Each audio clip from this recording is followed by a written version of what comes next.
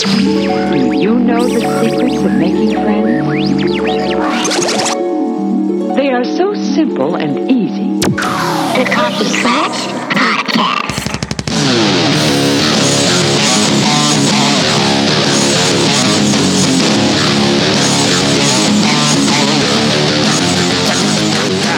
Welcome back to the Coffee Clutch crew. I'm Jason Pistorino. I'm Christina Lomangino. And I'm Ryan Gemmel, back again. And today we are reviewing Mr. Robot episode 1.9, or episode 10. Yeah, that's confusing. Confuses a lot of people. Yeah. The numbering of the episodes. That's because they're crazy. Yeah, they're don't know what they're doing. Crazy. Starts at 0. Season finale, Season finale. otherwise known as. Finale. The long-awaited season finale. Yeah, but before we get into talking about episode 10 to normal people, 9.9. I have some notes about the show in general. Mr. Robot averaged... 1.9. Sorry. Thank you. Mr. Robot averaged 2.9 million viewers. Million. Malik calls the season finale a compilation of some of our favorite moments of the entire season rolled into one big bang send-off. And Slater says it was the most fun of all the episodes, even though filming included scary elements and shooting in a particular location he was nervous about. He adds that he really didn't know what's going to happen next season. Times Square is probably talking about. They're still not hitting those Walking Dead numbers, though. I'm very disappointed. It's USA, though. It's probably hitting the highest USA's ever Yeah, had. that's big for a new show and Right. on USA. Well, they're going a whole new direction with this show. By the way, realize we've been saying Rami's name wrong. We've been saying Rami. Yeah, we've been saying Rami Malek instead of Rami Malek. Yeah. Sorry. I don't know And- if I'll be able to fix that. I know. We'll do our best. And I found that out by listening to the Nerdist podcast. Christian Slater and Rami were on it. Maybe And, he's saying it wrong. Maybe he doesn't know what his own Maybe he doesn't know his own name. Right. It's true. You can't trust him. No. Oh, and another fun fact.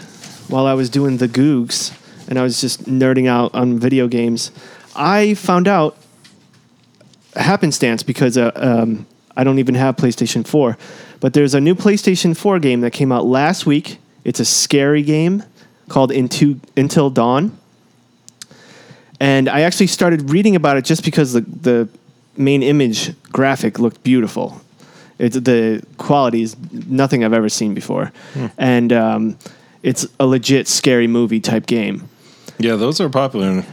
Getting more Yeah, popular. they are. And Rami Malek is in it. Really? He's one of the main characters. And his face, the way they depict his face, it looks just like him. So when I was skimming through the screenshots, I was like, whoa, we know that guy. He plays Josh. Oh, You've I heard watched about it? No, kind of. I was watching, I think, Jimmy Kimmel. Rami was on Jimmy Kimmel, and once I got to the comments section of the YouTube video, it was all these people saying, "Josh, is that Josh?" And then I had no idea what they were talking about. Pieces so put together. Now I know. Josh's parents own the ski lodge the kids are staying at, and he hopes getting the gang together on the first anniversary of a horrible tragedy will bring him and the group some closure. Also a chance for everyone to wear plaid. So, listeners, if you get a chance, just look up Until Dawn trailer. They have a few trailers, but you'll be amazed at how good the quality of this game is. I wish it was on Xbox One. You can use all of this podcast money to get a PS4, though, right? What money? Josh, no hot water's kind of major oversight, don't you think? Yeah. Oh, yeah, you just gotta fire up the boiler. It's in the basement. That's him! What was that?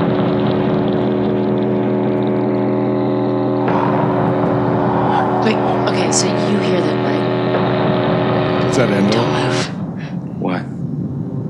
Something behind you.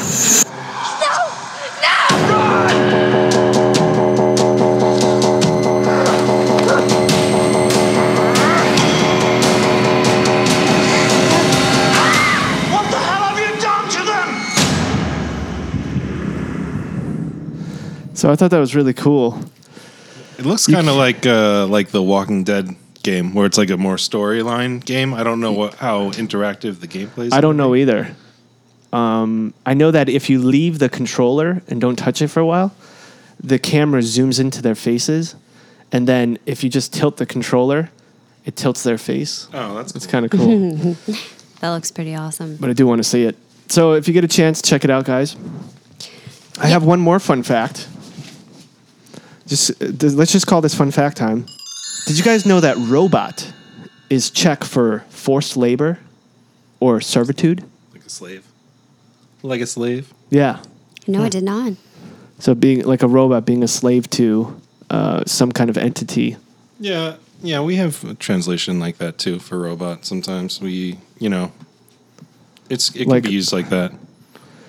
Like I hate the way John always acts around our boss. It's like he turns into a robot or something like that. Yeah, it's like you're like a robot, and like when you're doing this, you have no emotion or. Oh, that too. But No, what are you a that's not slave really a to? slave Yeah. thing now. But when you're actually, I think it's more of a good thing. Like when you're working a thing, you're like a machine. Not a robot though. You're like a machine. Robot. So speaking of nerding out, I found an article on Wired.com called Mr. Robot's Toolbox. We talk often about the technology notes for our episodes. This is about the season in general. Some of the things that are used. Number 1, deep sound.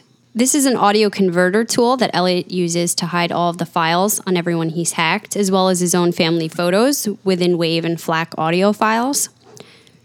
He also... That's like encryption. They're encrypting it behind. So is the file actually there? Do you know? Like, can you play the audio track? I don't know, but I've always kind of wondered how he was doing the thing with the CDs where he hides the information. And we know Yeah. he was mislabeling, but that there also had to be some kind of encryption element to it. And Because when in episode 9, I think it's 9 or 8, when he goes through that one CD about himself, Yeah, it looks like it audio looked like files. audio files. Yeah. Maybe he instead of double clicking it to play it, he right clicked it, put in a password, Right. which brought up a different file. That's pretty sneaky. yeah, I even said when he pulled it up, what's going on here? Are we about to hear some incriminating evidence? And it was photos. I was very confused.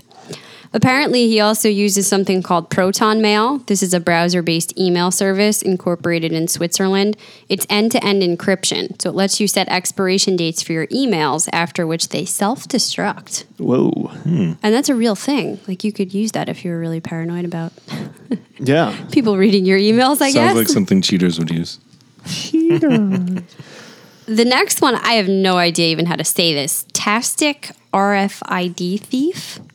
This is a long-range radio frequency identification reader that saves your score on a micro SD card as a text file so you can clone whatever it is later. This is what Elliot used to clone the badge Right. to Like get the into, swipe card. to get into the... And the next one, Kali Linux. Backtrack's Linux successor is a version that's specifically built for penetration testing and security auditing.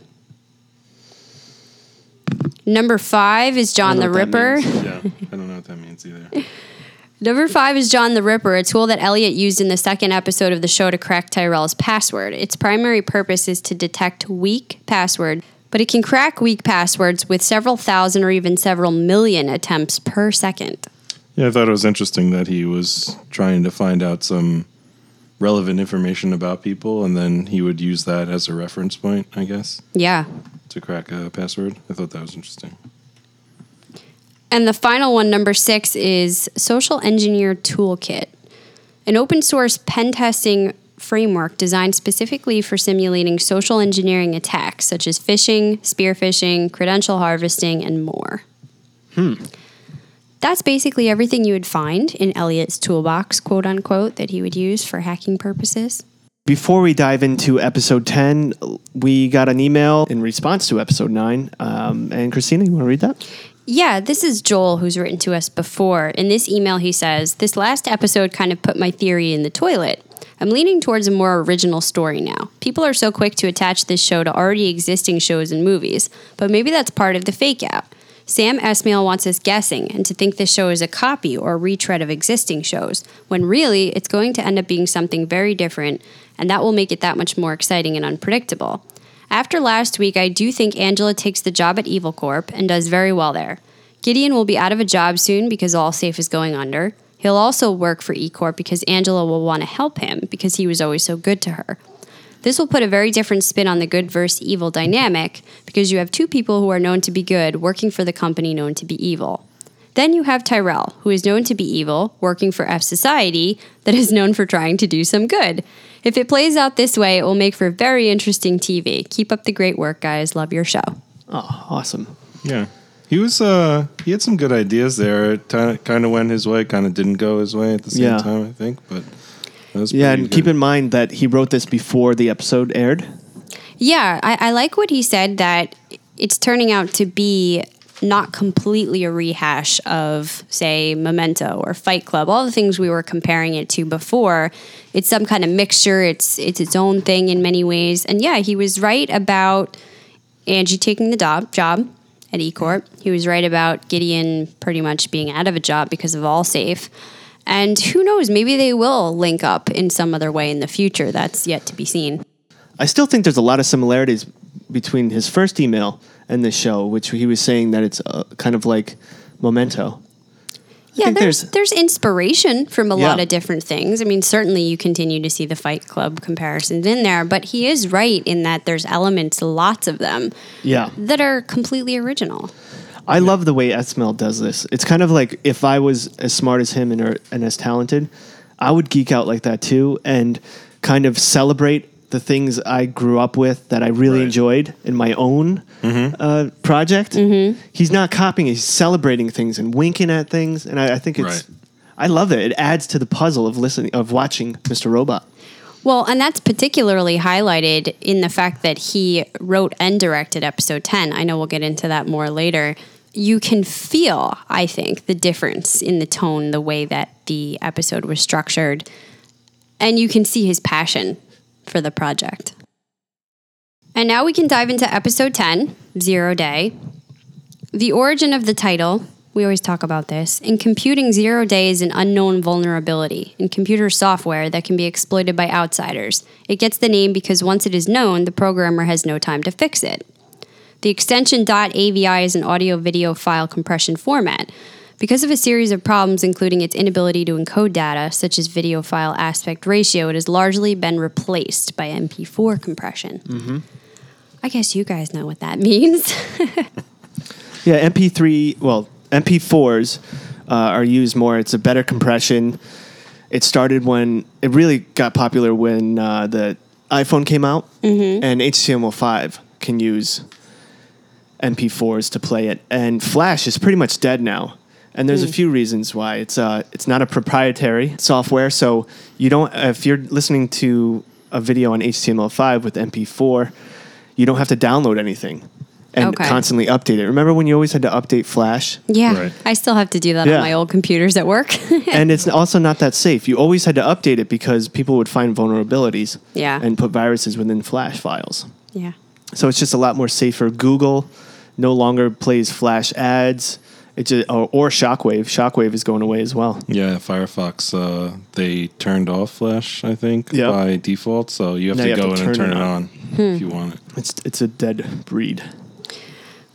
Well, I could speak from the non-tech point of view, but what do you think about the title itself, 0 Day? How do you think that relates to our season finale as a metaphor? I think 0 Day has two things going on, two parallels within that. Okay. One, no one knew that this virus was going to hit, and even all the these actual use of it, the definition of it is how it is happening inside. Yeah, and even the top minds can't figure out how to fix this. Well, that's more of the. I mean, yeah, there's no protection, but I think it's more of how CryptoLock was, except they're deleting the key to unencrypt it. But it came unwarranted. Yeah. No one knew about it. And then also it's kind of 0 Day for Elliot. He woke up and it's all happening. It all happened. Oh, and he's not even aware that it happened. Yeah. So he didn't even prepare for it. He didn't even make the decision. Who am I? We were left off, except for maybe the last final seconds. We don't know if he made the decision then, but all last episode he was going back and forth. Is this even right? Should we even be doing this? Yeah. So he knew when he was talking to Tyrell that it was in progress. Yeah, but he said was it was. he was arguing with himself. Yeah, I think there was still this thought, though, that he was in control of it, and if he wanted to press the escape key at the last minute and just shut it all down, he could call it off. And I think a part of him was struggling with maybe he would do that. There was always that option. In reality, it was far beyond his control. The wheels were moving, but the complicated struggle he's having with his identity of Elliot versus Mr. Robot. Mr. Robot was the one who felt confident in going forward with it. Now that he's seeing that is, it's not as separate as he thought, the identity, I don't think he can claim responsibility as much for this anymore. He's not able to, and I'm wondering if that's what happened, if that's why he blacked out, what happened with Tyrell. I don't know. When he comes to, he feels certainly a great deal of shock that he wasn't there for the execution, as well as the rest of F Society. Yeah. I don't know. At the end of the last episode, I feel like he kind of knew what he was doing. But I mean, he found out that his father he was seeing his father, projecting him as Mr. Robot, and he was making these decisions. He knew it was him, and that he was telling Tyrell about it as himself, that it was already in progress at the end of the episode. Yeah. So, I mean, I kind of thought like he knew what he was going for there and then regressed.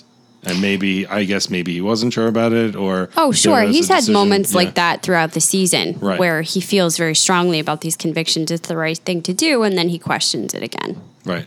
Like how confident he was walking into Steel Mountain that he could Mm-hmm. like social engineer his way in when he was really pretty terrible. But I think this obviously also relates to a 0 day for American society. And I know we're going to get into that a lot more later, but everything is about to change, at least from the public's point of view, from F Society's point of view.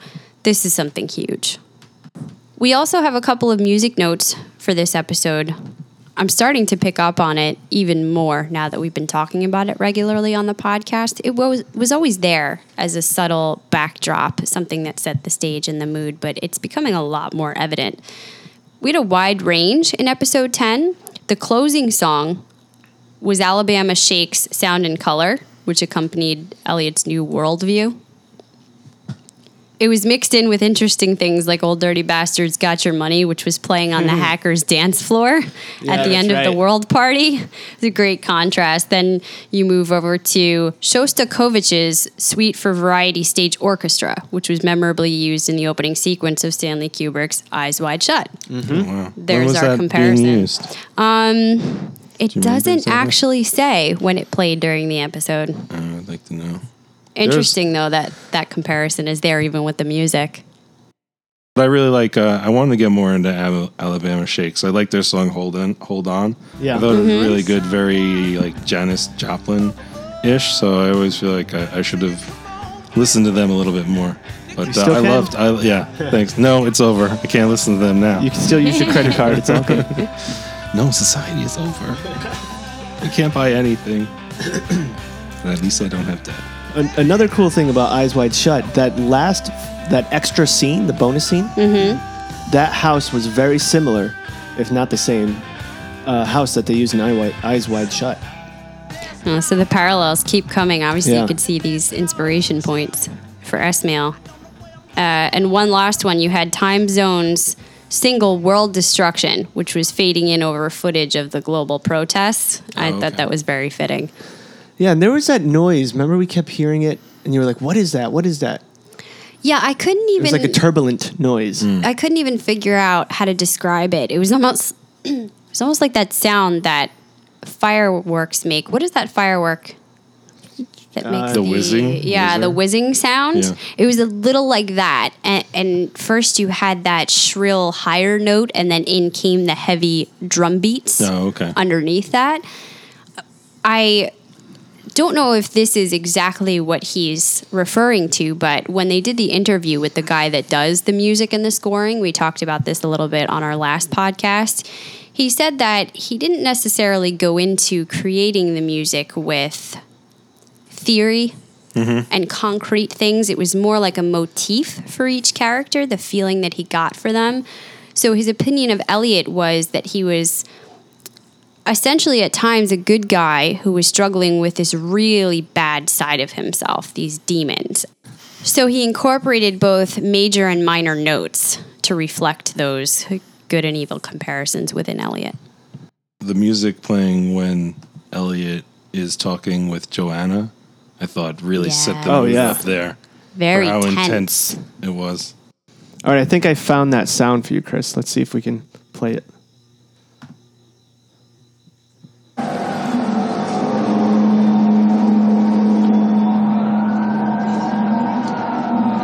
Even the ambient sounds like here.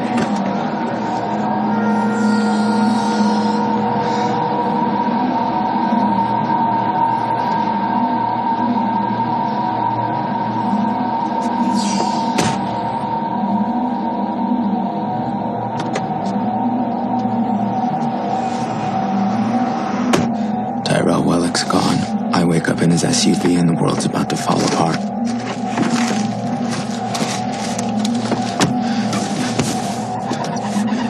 There's those high notes. I know this looks bad, but I'm sure there's an explanation. Don't think that.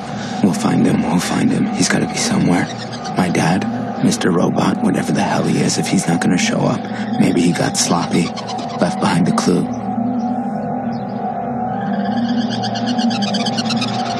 It's creepy. Yeah.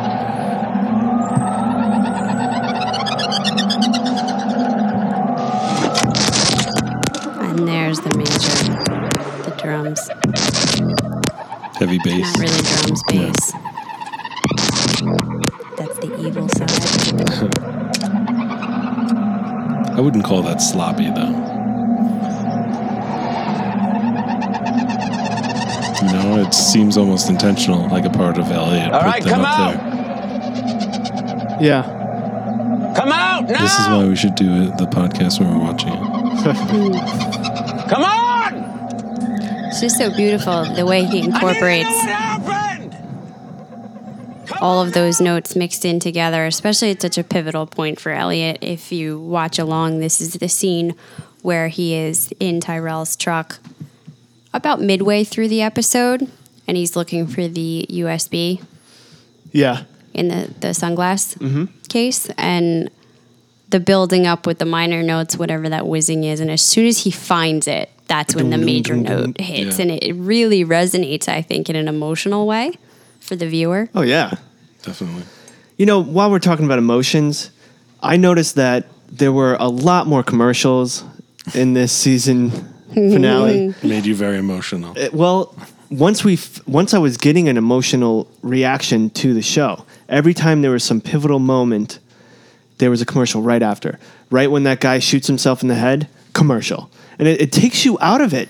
It does, but I think they just wanted to break that scene up. Maybe they didn't have that right there, but they kind of wanted you to disassociate from that, maybe. It would've was been- so intense, especially revolving around why it was delayed. Yeah, but maybe if they had it go black for like 4 seconds, no sound, then commercial, Then that you would have been really awesome. would have reflected on it. That would have been great. I think Maybe, I'm but, getting I used to mean- Netflix. I think that's the issue. This is a little off topic, but speaking of commercials, for those of you who watch Walking Dead and Fear the Walking Dead, I heard a rumor, I'm not sure if it's true or not, they made it sound like it's being confirmed that for the next season of Walking Dead, the actual show, That the financial crisis in Robot caused the virus to happen. oh no, that would be a fun sidetrack to go down. But no, awesome. you know how Walking Dead sometimes has the webisodes that correspond with the season, the little side stories that you can watch online. Oh, I haven't watched those. I heard about them. I've heard of them. I haven't been able to watch them either. Well, instead of doing that online, they're talking about doing it on the Commercial. what would be the commercial breaks. But essentially, there will be no commercials. When they would cut to commercial, they will instead air that side story. So you're going to be switching pretty much from one story to another, the major to the minor. And for that whole block of the episode, there will not be a commercial. Now, How are they doing that, though? Don't they make money? I Yeah, have then- no idea. I don't see that happening because That's Brought to their you. breadwinner. This That's their section brought to you by Exxon. Maybe, but It sounded like it was pretty close to being confirmed, though, that they were at least They going have to done try that, it. like maybe long every reviews. other episode, or maybe there'll be a maybe a clip and then commercials. I don't know. Yeah. It's an interesting thought in talking about society and all the statements that this show makes. Your comment brings me back to we're so flooded and inundated all the time with technology. We can't even stand to have 4 minutes of commercials. Now, it has gotten worse. 4 minutes? I can't stand like 15 seconds I yell on at the YouTube. TV. There are some TV shows actually where there is equal to more time spent on commercials than there is on show. And that's a bit ridiculous, but we really have lost patience and tolerance with things like Netflix. So I think it says something that we're headed in a direction where we could potentially have a show that does not have commercials. That's a big deal. It's kind of groundbreaking. I know people that disregard the commercials. They wait to start an episode, maybe a half an hour Mm-hmm. of its time, and it's on the DVR. They just fast forward through all the commercials because they don't watch any of them. Yeah. We're one of those weird people that still doesn't have a DVR. You need to get one. Hook We it don't up. have You that can hook option. it up to your Xbox One. We need to have I know. society to come in, Yes. shake Revamp things the up for house. us.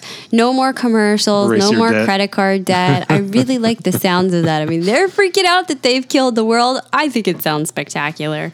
I don't know. We don't know what the other repercussions are yet. I'm sure it's going to be huge. We've already seen that people can't use their credit cards. So it Right. works for the It's good intense. that they have no debt. But in this day and age, who's So- walking around carrying cash anymore? I don't. I barely carry cash. I think I had $2 on me today, Yeah. I need to carry cash more often though. just in case of Yeah. something like this happening. Or getting we don't in a know. car This could be accident happening and you right need now. cash. We would have no You idea. wouldn't. Where's my bag? I need my bag. It has all my papers. I put all of your talking points on these index cards so that you wouldn't have... God damn it, will you please just give me my bag, for Christ's sake? I asked you to keep it close by. I'm sorry. I didn't mean anything by it. I was just trying to... Never mind what you meant, just do as I say.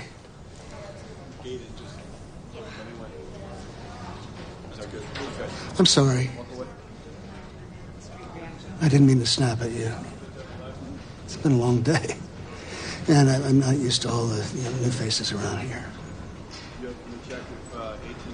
No problem. Before our synopsis, I just have a note on our episode. All the viewers out there must have realized that the season finale was delayed 1 week. USA Network delayed the broadcast, citing similarities between a scene in the episode and the shooting of a television reporter and cameraman in Virginia earlier on August 26th. In its place, they reran the unedited version of episode 1.8 Mirroring, beginning with the following statement. The previously filmed season finale of Mr. Robot contains a graphic scene similar in nature to today's tragic events in Virginia. Out of respect for the victims, their families, and colleagues, and our viewers, we are postponing tonight's episode. Our thoughts go out to all those affected during this difficult time. I don't know if you noticed, but there was one frame in this episode, in episode 10, that had a saying on it. Like a little 1 second blip. The preceding story was fictional. No actual person or event was depicted. And it was so quick. It was right when they start the scene with that guy who shoots himself. Yeah, He's it was sitting at the- referencing that this wasn't on purpose. You know, they filmed this beforehand. They didn't intend for the similarity to occur. It was coincidental, and they're trying to be respectful. Yeah, but it was so quick you can't read it. Right. It was like Yeah. one frame, which I thought was kind of like Fight Club again. Because when they're talking about switching the camera films, they have a little burn mark where it happens for 1 second, and they're saying you don't even realize you see it. Yep. Later on, after you watch the movie, you find out, or if you rewatch it, you find out that they put Tyler in before he meets Ed Norton on the plane. They do one frame flashes of Tyler in different scenes. See, I thought it was just them trying to not call further attention to it. I think so you know? too. I think so too. But I thought that it works on those two levels. Absolutely. So, and they put it right over where the bag was. I don't know if that subconsciously pointed your eye to that part of the screen, Although, I mean, I was looking around the scene for a bag when he was screaming about where his bag was. And I'm like, it's right by your feet. And I don't understand why you're freaking out. Yeah, and we all got that feeling, right? Like something had to be going on. It was suspicious that he had to have the bag close to him. And the scene, it was pretty graphic.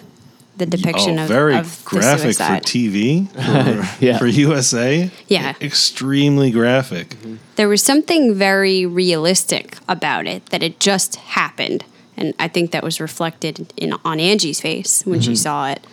When I saw it, I was like, I didn't know that blood would come out of your nose when you shot yourself in the head like that. Yeah. It was, I don't know. And then I'm like, no, this is a show. That's probably, he didn't do that now. He didn't kill himself. So maybe they still don't, or maybe they do. I don't know. But it made me think about what actually happens physically. Yeah, I'll show you. But you won't know because I'll show it on you. But I won't see it if you show me. That's true. One thing I do think we have to be careful with, we as in every Mr. Robot fan, is we could fall into the same kind of clutches that happened with True Detective Season 1, where the show is so smart and there's so many little intricate things that even things that aren't meant to mean something, everyone finds a storyline or something, some reason for everything. Yeah, You I know? commented on that in one of our prior episodes, but I said I felt like this could actually be maybe the first show where it's intentional, and that is really happening, that there's meaning behind. Not that it's like a gigantic mystery and we have to go looking for all these crazy, but I think there are multiple levels to a lot of what they do, and a lot of it is intentional and meant to be sort of smart and provoking us to think on a deeper level about things. Oh, yeah, I agree, definitely. but it's different from True Detective. True Detective, we were still going on about the mystery of what the cult was about, what this mysterious Yellow King force was. Mm-hmm. So it wasn't. We were still trying to figure things out. And in this, I don't see a parallel for that mystical force. I mean, other than Elliot's psyche and how things are working with him. I see that, but I feel like it was supposed to be in True Detective, the whole culture, everyone's feeling it was affecting everyone, black stars and all over the place. I was getting in deep where the daughter, she grew up and she became a painter, and then she was showing one of her paintings and the camera just pans by really quickly, but in the painting there were black stars on the painting. Mm-hmm. So like I was definitely caught up in everything in True Detective, going in deep, but I don't feel like I feel like it's different. See, yeah, I think that is happening here, just on a different level. It's not mystical and it's not murder mystery, but it is psychological. It is this mystery the entire season that we've been wondering, who is Mr. Robot and what is Elliot's psyche made up of? Who is real and what is real out of what we're seeing on the show? Mm-hmm. What kind of statements are they making about society? Double meanings even within the music they're playing in the background. So there is certain elements of that figure it out in a very smart way happening here. But I think we're getting answers to those questions. So it's different. In True Detective, mm-hmm. we were left, and from episode 7 into episode 8, everybody was talking to the creator, Nick, and asking him, what was going to happen, and he kept pushing this thing that there's not going to be a big twist. He was trying to kind of prepare people for that. Not everything's really going to be answered, and mm-hmm. I feel like in True Detective that we're getting more of the answers that we're looking for to these mysteries. Yeah. Oh, absolutely. Hey, it's me, your subconscious father. You will fall. Just telling you to rate and review the Coffee Klatch Crew podcast on iTunes. You will fall. Give us a 4-star rating. Give us a comment. You will fall. Hook us up. You need to do this. Your life depends on it. You will fall. Everything is dangling from a window. If you don't rate us, you will fall. You will fall. You will fall. Now jumping into our summary, the synopsis for the episode, we're going to go scene by scene. Our first takes place in some kind of wine bar where we see Kristen and her boyfriend. His name is Michael Hansen, by the way. Kristen meets the man she has been having the affair with. He tells her he was hacked by Elliot, that his dog was microchipped, and that's how Elliot got the trace on it. the wife found out about the affair and she's in the process of divorcing him. He can't see his daughter. And the bottom line is that he wants help catching Elliot. He's asking Krista for her help. He needs evidence, basically, to go anywhere with it. And she tells him that she can't help him. I thought that scene dragged a little bit long. I liked it. And yeah, you were saying you really liked it. But how does this mix into the main storyline? Like, what? Unless in season 2 they really dive into it where he's being hunted by this guy. But I think it could tie in with the storyline because they talk about the dog and that he had the chip in him. Right. And also that, I never saw any callback to this, but that the dog ate a piece of flash, RAM memory that he broke off of the chip. So I never saw any callback to that. They said he would pass it out, and that's maybe they were just using it as an excuse to take him to the vet to say that he had the chip in him, because the vet asks if he's been chipped, and Elliot's like, I don't know. Mm-hmm. So I guess maybe for that reason, but maybe if the dog hadn't passed that, or I guess he would get sick if he hadn't passed that yet. But if they could use that against him for some of his hackings, he could get into trouble. Also, this guy could just be after him. See, yeah, I thought it was dragging at first in the beginning as well, when I thought it was relating to the storyline somehow, like you guys are saying. In thinking back on it now, I don't like it, but it makes more sense that I think this guy, Michael, is forcing us as the audience to start viewing Elliot differently. He's highlighting and really, kind of putting it in our face that Elliot is a bad guy, that he's not a Michael's good guy. Look at all these things. Lenny, as his real name. Yeah, he is, absolutely. And we know that, Elliot often uses these perhaps unsavory means as some sort of vigilante type justice. But even throughout the episode, Elliot is questioning himself, I think, in his own integrity and his own goodness. And I think they were trying to put that in your face by opening the episode with this. All right, so you guys are saying like maybe that was to show the viewers that he's not a good guy, Elliot?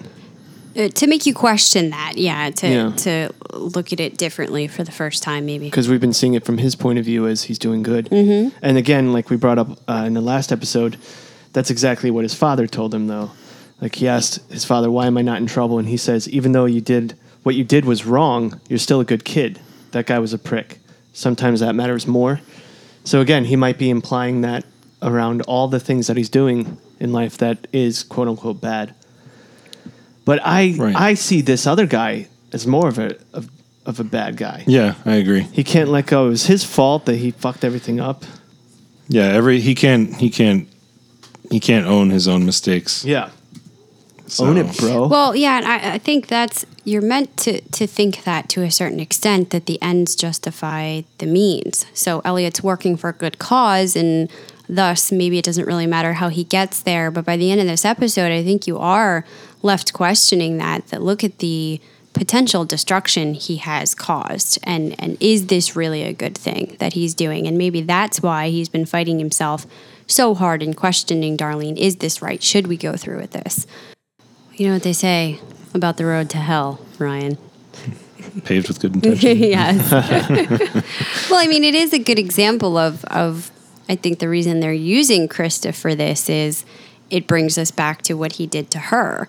And sure, he meant to bare his soul to her. He meant to kind of forge this different connection and show her that he could relate and whatever else. But she is never going to forget the things that he said to her and how he crossed that boundary and how he went about retrieving that information. And the bottom line is that just wasn't okay.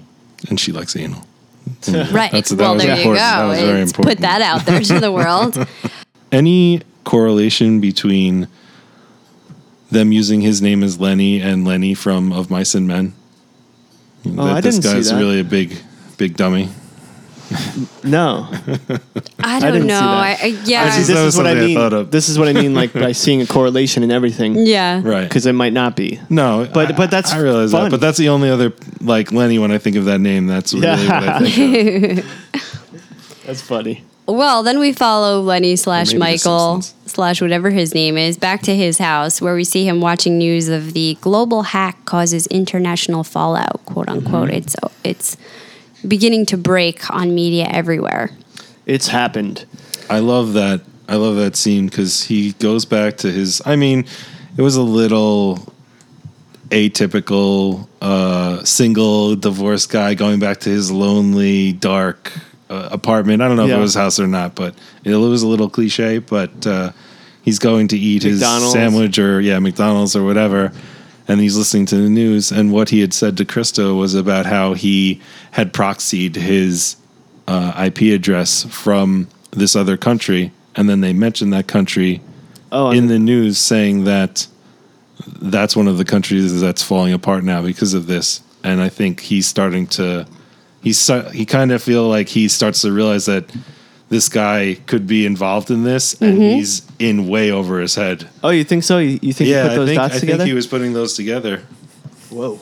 Once I saw this part and I was like, it happened already? I didn't know how I felt because, we spent all season building up to this climax of them actually doing the hack, and then they don't show it. He showed it. They talk about it at the end of the last episode. He told Tyrell that it was happening. Yeah, but I thought we would see them do it as a and it's team. encrypted. And Yeah, they make that point a couple of times throughout the episode that Elliot wasn't there for the actual execution. It's reminding you that we haven't seen that moment of truth occur. And even right into the next scene, it opens up in a parking lot and Elliot gets out and it turns out he's been parked in this car in some random lot for the past 2 days. You see the attendant knocking on the door and telling him he has to pay. And, you find out that the credit card system went down. Another cue. Elliot realizes it's Tyrell's car. He doesn't know how he wound up there. And, we're thinking, did he black out? So we're realizing that we've lost time. We've lost that critical moment due to whatever it is that Elliot's been up to. And that's when he turns to us and talks to us, the viewer, for the first time this episode. And he says, "What do you remember? Wait, I don't even trust you." Yeah, I thought that was great. Yeah, I like that. But I also liked. I watched with subtitles on, so I get the text on the bottom, and in the subtitles it said, "Where am I?" twice, but I could swear that I heard him say, "Who am I?" The first time. The first time he gets out of the car. And I thought he said, "What am I?" Oh. And both are equally provocative, Oh, I think he does say something different because he says, who am I? Right. So, yeah. So then we move over to what we figure out is E-Corp, and I think it's a little confusing in the beginning because we see that Angie has in fact took this job, but we find it a little strange that we didn't see that happen from the get-go. We know she still is new because somebody makes a comment to her and asks what took her so long to get there. I thought Remember, you're still new. It was really fast for her to be working there. It was only, I feel like it was only 3 days ago. It seemed like that we learned in the other scene. So it just didn't seem like it was enough time for her to change her whole opinion about working there. She was pretty much, it seemed like she wasn't going to do it from where we left it. You know? And that was the whole scene. This weird thrown in clip of like, oh, she's at E-Corp. Like it was just meant to tell you, oh, by the way, she took the job. Right. And then that was it. They cut right away. So I don't know if I like that jammed in there like that so much. I just wish it would have been more of a her deciding scene or something, or her checking over her father's bills, or he's sick, or she needs money, or something's going on. Seeing the building for the first time. Right. Can't believe she's actually doing it. Yeah, walking in and talking to them and it's her first day. Not that she's late, just that it's her first day, and the whole entire place is falling apart. Yeah, something where we can at least get on par with where her train of thought is. Yeah. As the viewer, so we're not like, what? But again, this is probably on purpose. And I think next season we're going to get flashbacks of what happened during the hack. Yeah, they're maybe. going to kind of spill it in. I wonder if you even have someone start a new job if the company is taking that much of a turn. Unless they have a plan. Yeah, we have our own thoughts about that one there. The next scene moves on to the arcade with F Society. Darlene asks Elliot where he's been. We realize now that he wasn't there when they executed. Elliot says to us, "Were you there? Did you see it? What did I do?" Turns out he's been gone for 3 days. He looks up news reports online to find out what happened. They're talking about the global economy crisis, people wanting to join F Society, and organizing protests across the city. Darlene asks if he's still seeing Mr. Robot. He thinks to himself no, but that he needs to, and then tells Darlene they shouldn't have done this. Yeah, What do you guys make of this scene? Well, as far as I think she said him and not Mr. Robot, but that's only a minor thing. Okay. But I think I talked about this a little last time that when we talked about the differences between Fight Club and Mr. Robot and how Ed Norton felt like he felt relieved when he got rid of Tyler. Yeah. Mm-hmm. But Elliot feels like he needs Mr. Robot. Yep. I don't know. I don't want this to continue where he's this confused too long. Yeah. I don't know if that's where I want the show to go. And the episode itself, and maybe again, this is intentional. This was Sam Esmail who's basically doing this whole episode. That I'm getting the feeling where I say that scene was jammed in there, like it's just bringing us up to speed with what's happening with Angie, and we don't see the execution of the plan from Elliot. We have to hear about it later. It's almost as though we've woken up as Elliot, how he would feel, that we've blacked out for 2 days. We missed all the important stuff. We don't get to see it in action, and we're almost getting bits and pieces of it, little blurbs thrown at us so we can get caught up to where he's at. Because I think the latter part of the episode starts to move into a different territory. Well, one more thing about that scene is that they keep mentioning the word execute. Yes. And they made it a point to show Darlene putting the gun in the popcorn in the previously on Mr. Robot. Yeah. Mm-hmm. And when they say execute and they show that there's a gun there and you know that he and Tyrell were the only ones there, it couldn't help but pop in my head that maybe he was doing more than one kind of executing when he was in that room. Although there would obviously be some more evidence in that room then, but. And there's certainly been the big question of, where's Tyrell this whole episode, and is Elliot responsible? Did he kill him? Elliot's kind of, without saying that, bringing that to your attention that he's wondering that himself. Yeah. I mean, that was one of the main pieces of this episode. Where is Tyrell? And we asked our Reddit listeners what key questions they had after watching this season finale. And that was one question that was brought up often. It was, what the fuck happened to Tyrell? Yeah. Who was that?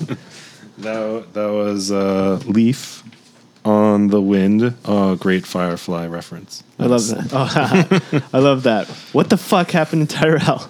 I mean, that's what I was wondering when it opened. We got Lenny and Krista, and I was like, where is Tyrell and Elliot? Why don't I know what's going on with them? Well, and some people were saying online, is it going to be like a Game of Thrones, throw you for a loop, where on the previously on they show Benjen Stark, and then they lead you to believe he's going to come back, and then all of a sudden, it was just this big ruse to get Jon Snow out into the open where we could kill him. Right. Are we seeing a parallel here? I kind of think, and we're rushing ahead, but the knock at the door at the end of the episode is Tyrell. He's not dead. Yeah. There's a lot more to this story. I don't think they're just going to get rid of the character who has so much left in his plot line and development to go. And, Elliot's relationship just beginning to form with him. I don't think that's going to be it. What if he did kill Tyrell, but it is Tyrell knocking on the door, and now Tyrell is part of his psyche? He's a White Walker? Is that That's what I'm saying. He's a walker. Him and Benjen formed a gang That's somewhere. Right. Zero Cool 79 also mirrored that same question. He asked, "Is Tyrell alive?" Now, I'm just going to jump a little bit because we're talking about Tyrell. Zero Cool is a Hacker reference. Hackers, the movie. Yeah. Ah, yes, that's right. You're right.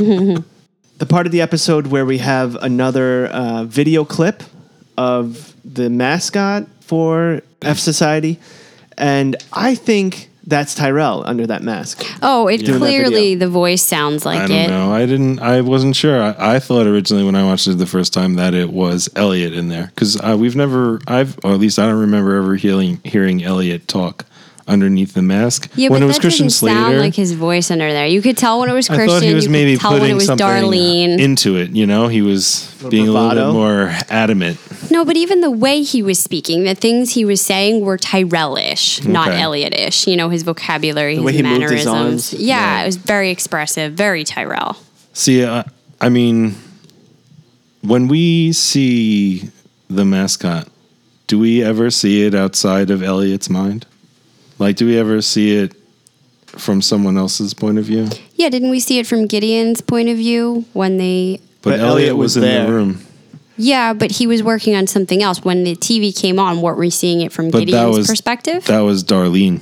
And Elliot asked Darlene to talk, right? Right. So Well- we knew it was him. But when the other times we see it, I hear Christian Slater. Yes. I hear him he's certainly, specifically. yes, certainly. But that's actually Elliot, right? I mean, it is and it isn't. But I you mean, know, yes, technically it is. technically it is, him. but Elliot would still hear it as Christian Slater. Right. Right? Right. So, Now that he knows that his father's dead, right. he would Could- hear it as him. as doing it. himself instead of Christian See, Slater. I or- love your thinking on that, and I think that's brilliant. I just feel when I look at it that it's Tyrell. Right. It just seems like him. He's taller, he's longer. Well, not only that, but if you follow Ryan's theory to play devil's advocate, now that he's lost Mr. Robot, he's also lost his balls to do something like that. Well, that's that why- part of himself, you know? Yeah, I think that he could maybe do something like that if he's just following through with the plan, because he executed the plan and this was the next part of it. I think he was so That was lost this some episode. execution, though. Yeah. I wish I had some quotes about what was actually said on that message, but you know, I'll have to go back and rewatch it. It was almost like I was sitting there going, is this guy serious? It's like a kid who's stepping up and trying to play the masked guy, and he's overdoing it and he's overkilling it, and you're like, oh, that's so obviously get Tyrell, I because he get doesn't that. know what the fuck he's doing. He can't even do a message right, you know? Okay, yeah, I kind of get that. It was a little over the top. Okay. But I you can see never that. know. I mean, they have confused the situation a lot with what's going on lately. It could fall into my other theory of Elliot killing Tyrell and then taking his persona. Right. True. Now, I'm a little confused now. Did you guys say that Elliot didn't actually do it? What do you mean? The rest of the group did it? Because I read No, it that he did Elliot it. and Tyrell did it. Elliot did it. And the rest of the group was upset because they Elliot- thought they'd be there. No, they were saying we had to execute, and you weren't here to execute. No, we had it's to opposite. do it without you. No, He had opposite. executed already when he went with Tyrell.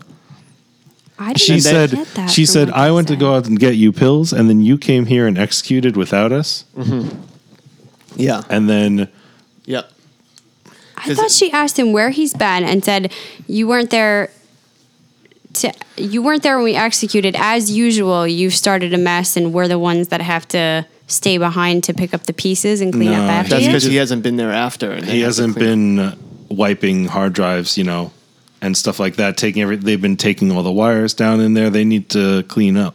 Like, Okay, I'm gonna actually have to go clean back and through rewatch that because I all took their that totally differently. computers and things. Yeah, that's what I got. I got it from last episode that he had already started executing it. Yeah, I get what you mean from the ending of the last episode. I had the same idea until we had that scene in the arcade with Darlene and even just him reflecting back to that he wasn't there at the critical moment, making it seem like there was something else that had to be done, some other command or whatever that somebody had to give. And I thought Elliot was thinking, did Tyrell do it while he was blacked out? So I'd love to see when and if Tyrell comes back with the explanation behind his missing in action for 2 days is. Missing in action. Next, we go back over to All Safe, where we see Gideon, and I actually thought that he was saying goodbye to us in a way in the last episode, so I was a little surprised to see him come back. It was a short scene. The part-time CFO and friend is telling Gideon that he has to shut down the company, that it's over pretty much. Every bank is affected. They can't use credit cards. This seems like the end for him. Yeah, I feel bad for Gideon also. Thatchat on Reddit said, what will happen to Gideon and Allsafe? I mean, it's inevitable that they're going to close. And everyone's 401k is gone. Oh yeah, that sucked. And I didn't realize that Gideon owned it. I thought he was just top dog there. Yeah, I didn't realize that either. And I do think that Allsafe could be over, but I'm starting to think this might not be the end of Gideon's story as a character. Hopefully not. Me He's too. a strong character. So does he come in as someone against Elliot, or does he join up with Elliot? Or against E-Corp and not, like, maybe not even to do with Elliot, but against the cause or whatever? Or maybe Allsafe doesn't close and he decides, screw it, everything's on the way out anyway. I'm going to try to repair this situation. Let's go back in and try to make some kind of counter. Reverse engineer or This something? is what we do. Yeah, let's try to save it. So then we see Elliot looking for Tyrell. He says that he was going to stop the plan. Why did Tyrell let it happen?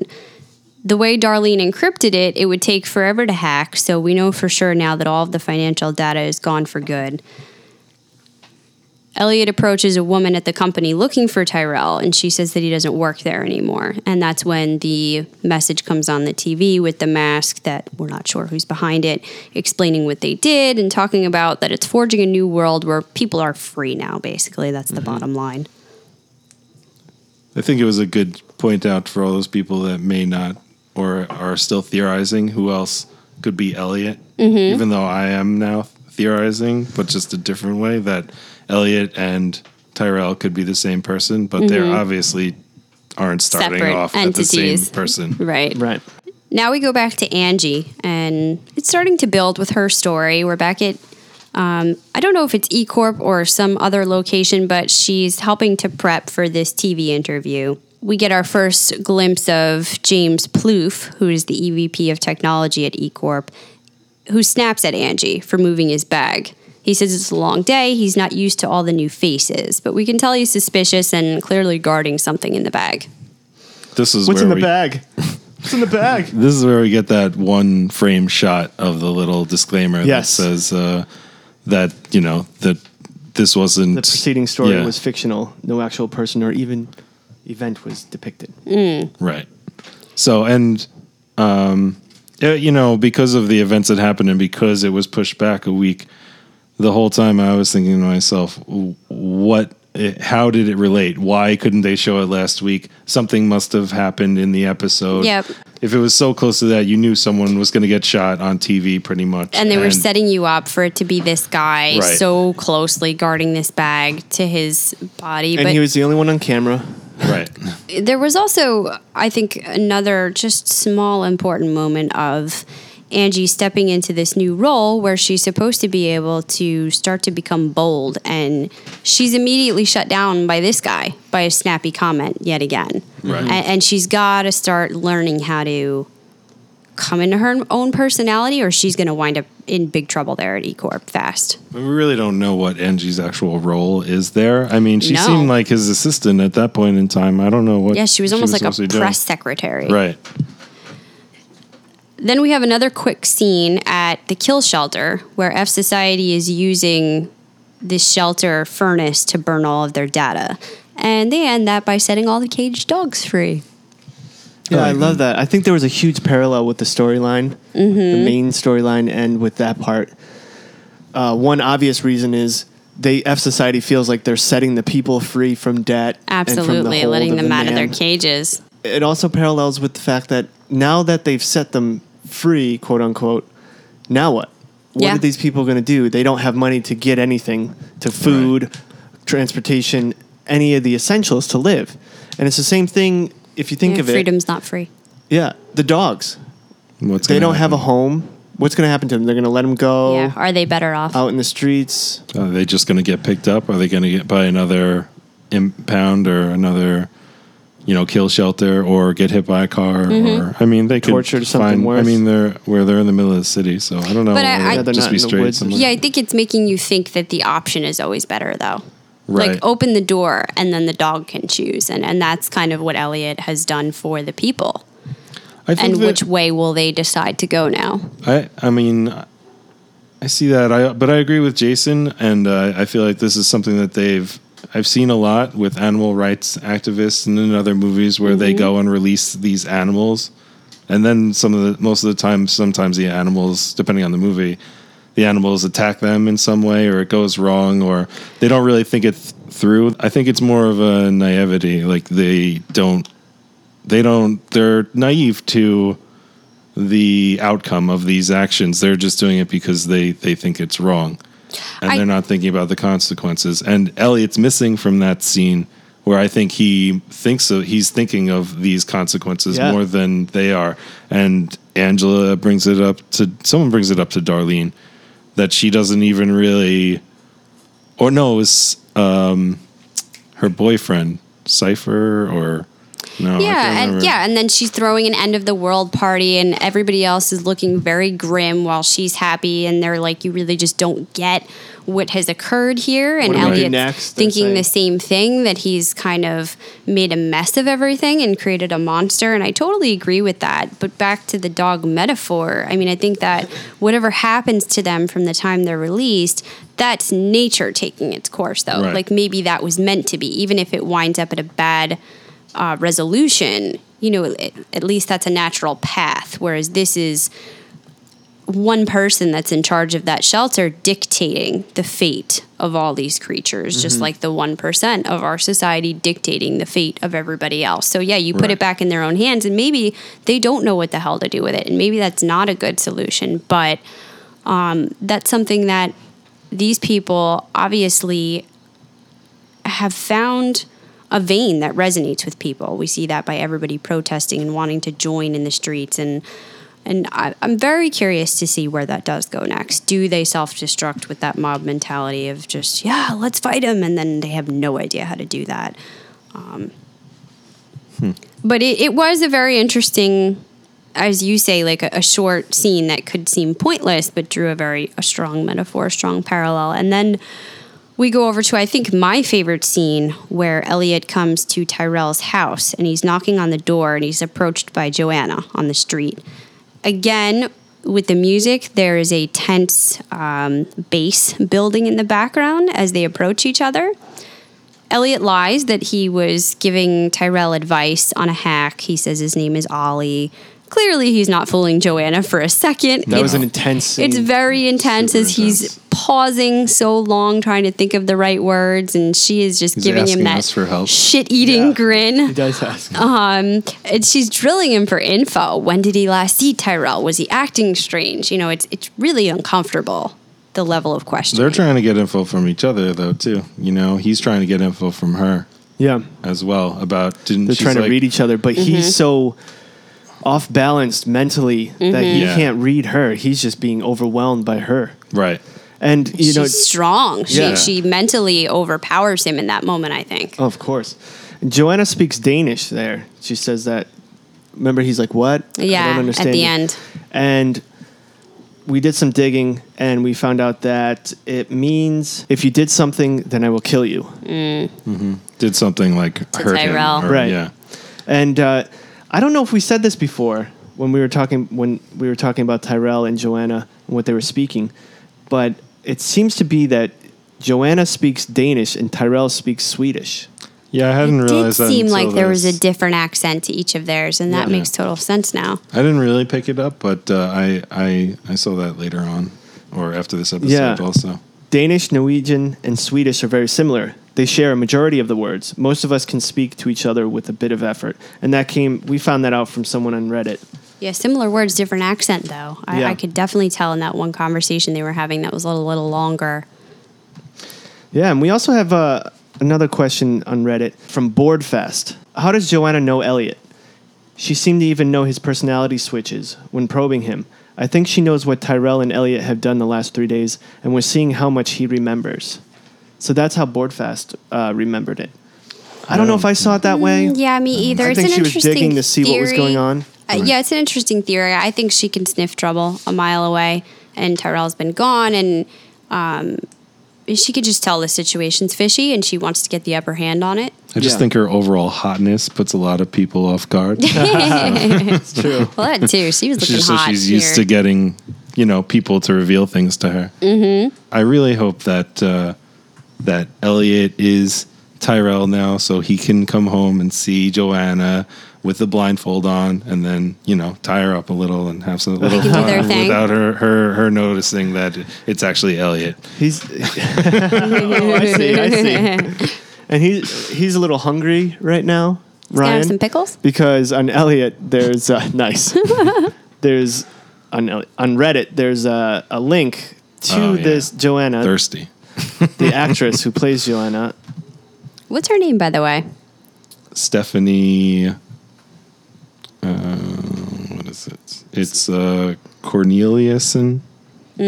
There's pictures of some provocative. I'm sure. So Ryan's a little hungry right now. I'm sure that's been. She looks good. Highly looked up on the internet. I didn't know. I didn't even think about it because I'd never seen her before. So I was curious if the pictures that they posted there were taken because of her role in Mr. Robot, or if they had maybe come out before she had gotten the part in Mr. Robot. She reminds me a little of Adriana Lima. There's some kind of like the eyes, the lips, slight resemblance. Have you also noticed that she's progressively Let wearing? me look at the pictures if I can see if you're right. Have you noticed that she's progressively wearing more and more makeup every episode? Like she's wearing a ton. She was wearing a ton of makeup. There's in a this lot, scene, but yeah. also we've been seeing her for the most part at home or in the hospital after just giving birth. I feel like this might be the first time we saw her out and about on the town, so to speak. So I think I just maybe chalked it up to that, but it's a good note. Someone brought that up about Angela, that she's wearing more and more makeup as the series goes on. But I don't really know if that's true. She always had that thick eyeliner, those big eyes. The next scene is the TV interview with James Plouffe. He starts out with his speech by saying that the White House is going to protect everyone's money. The public doesn't need to worry. The person interviewing him says, well, haven't the data and online backups been destroyed? And they lost something like $400 billion that day. And the guy finally cracks and says that she's right, that his life and pension and savings are gone as well, and nobody knows how to fix it. Basically, it's impossible. Then they pan to Angie, and she can see this guy breaking. She begins to approach him, but it's too late. He pulls out the gun out of the bag and shoots himself on the camera. Everybody calm down. Everybody in the background was freaking out. They were all talking about how they've got to stop him because this was not the way this scene was supposed to go. He was supposed to. Yeah, I think they were just freaking out though because he went so far off script. He was It supposed to seemed do like damage she control. was the only one that actually noticed there was danger about to Right. happen. And I don't know, I found it interesting that they never show the counterpart, the girl asking the questions to this guy. Yeah, the they interviewer. kept it very contained. Like To they just wanted to the him, focus yeah. to be on him. Yeah. Right. And that's when James Plouffe's life goes poof. Poof. Poof goes poof.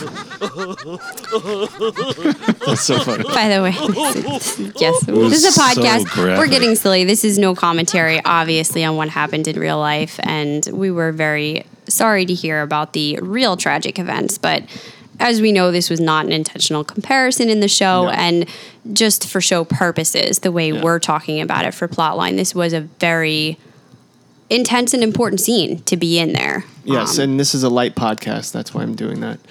Also, any reactions that I had was completely relinquished because commercials came on right after.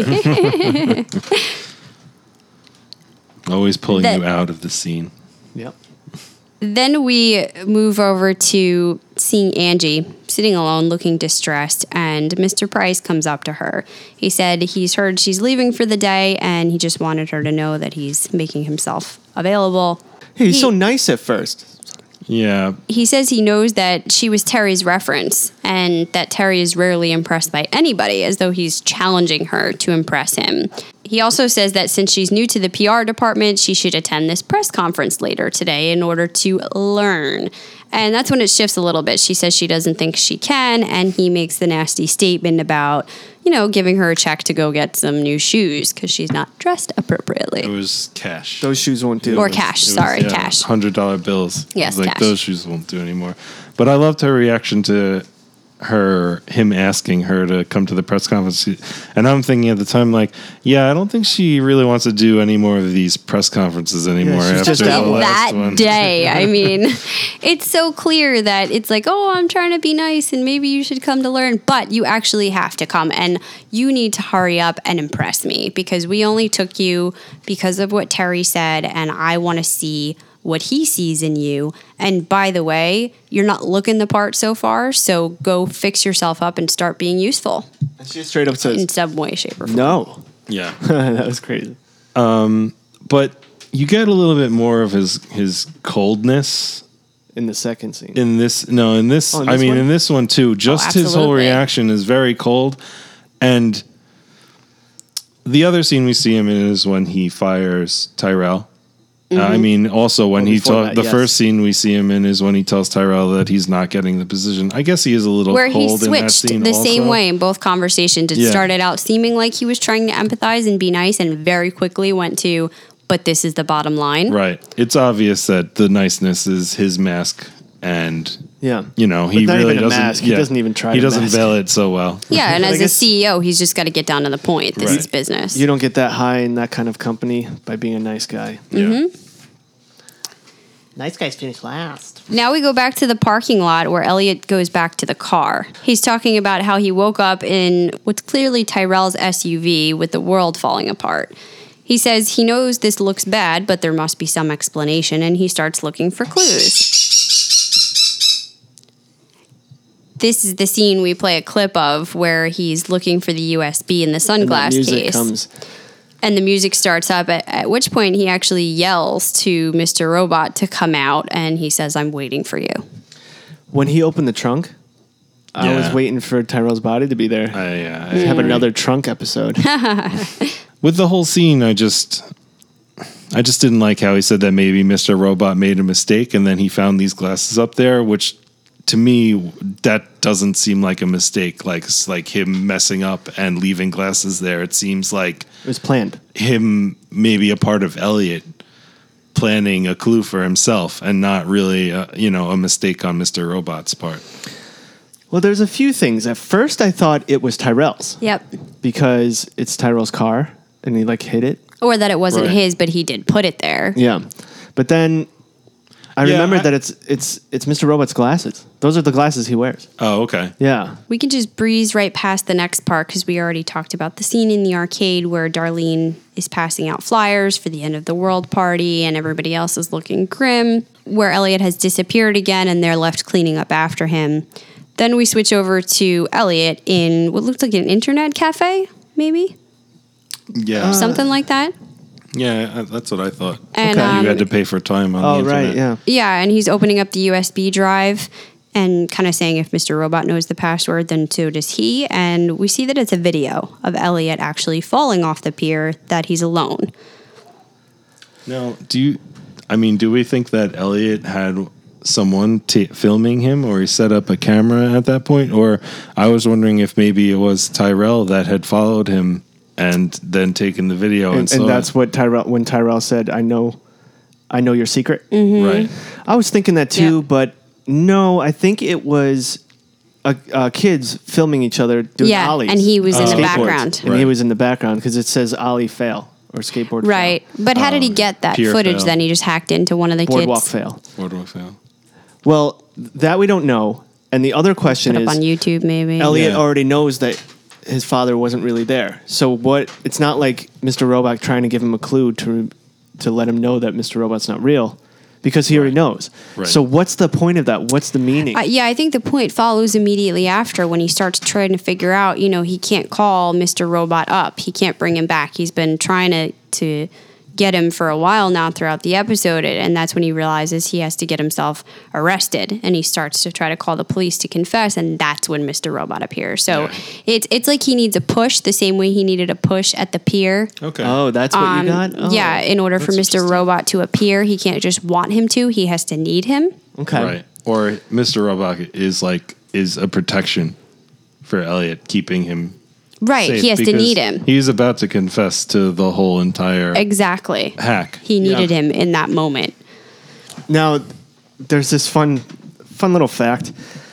On Vimeo, there's a new account that has that video on there. Mm-hmm. And the account name in Vimeo in real life is Skater904. So SK8R904 at Gmail. Okay. And that Vimeo account was created last week. Oh, okay. And all it has is that video that Elliot sees. And if you email Skater at Gmail, and I tried this, you get a code back. You get this huge line of code I'll show you here. I can't say it because it's so big. And I don't know what kind of code this is. So listeners, if you haven't tried it already, just email Skater, SK8R904 at Gmail. Just put like Mr. Robot. This is what I wrote. Subject line, Mr. Robot. And in the body, I put hello, friend. And that's what I got back.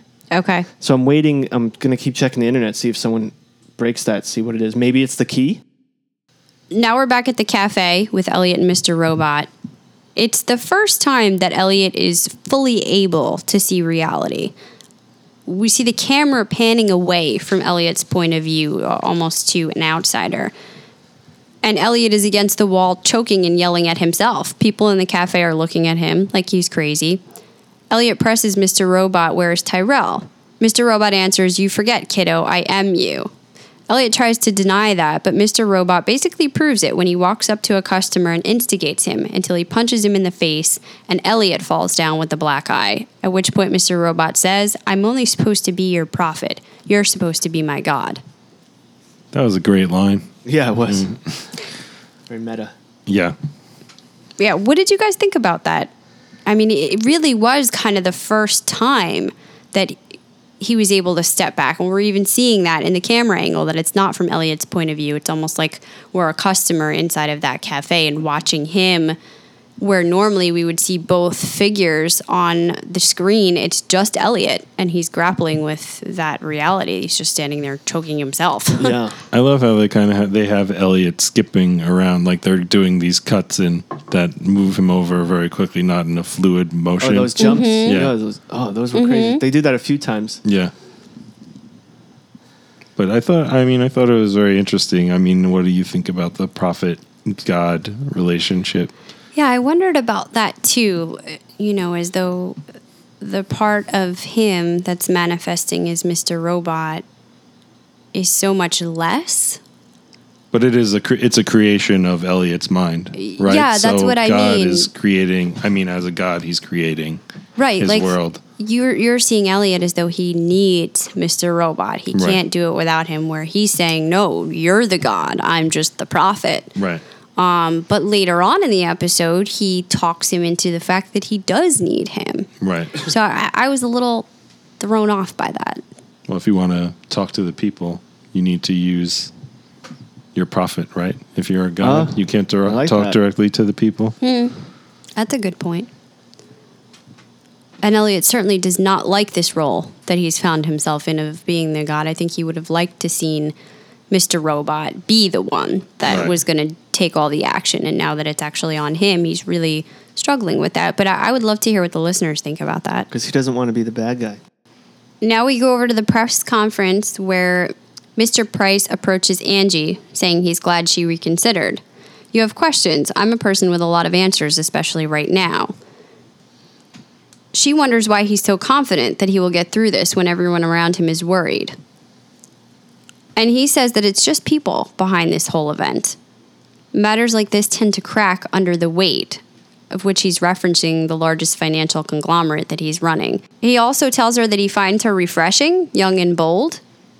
It almost feels like there's a companionship building, but then she sees the picture of Plouffe, the guy who died, and everything starts to change. And Mr. Price starts talking about what the guy was like and pretty much coldly breaks down his weak character, saying that everyone's better off without him. Yeah, he just changes his whole persona again. Like, I was almost starting to like him for a second, too. And she absolutely was starting to like him. Yeah, it almost seems like she was attracted to him sexually. It seemed like she was giving him these wanting eyes. Yeah, hungry eyes.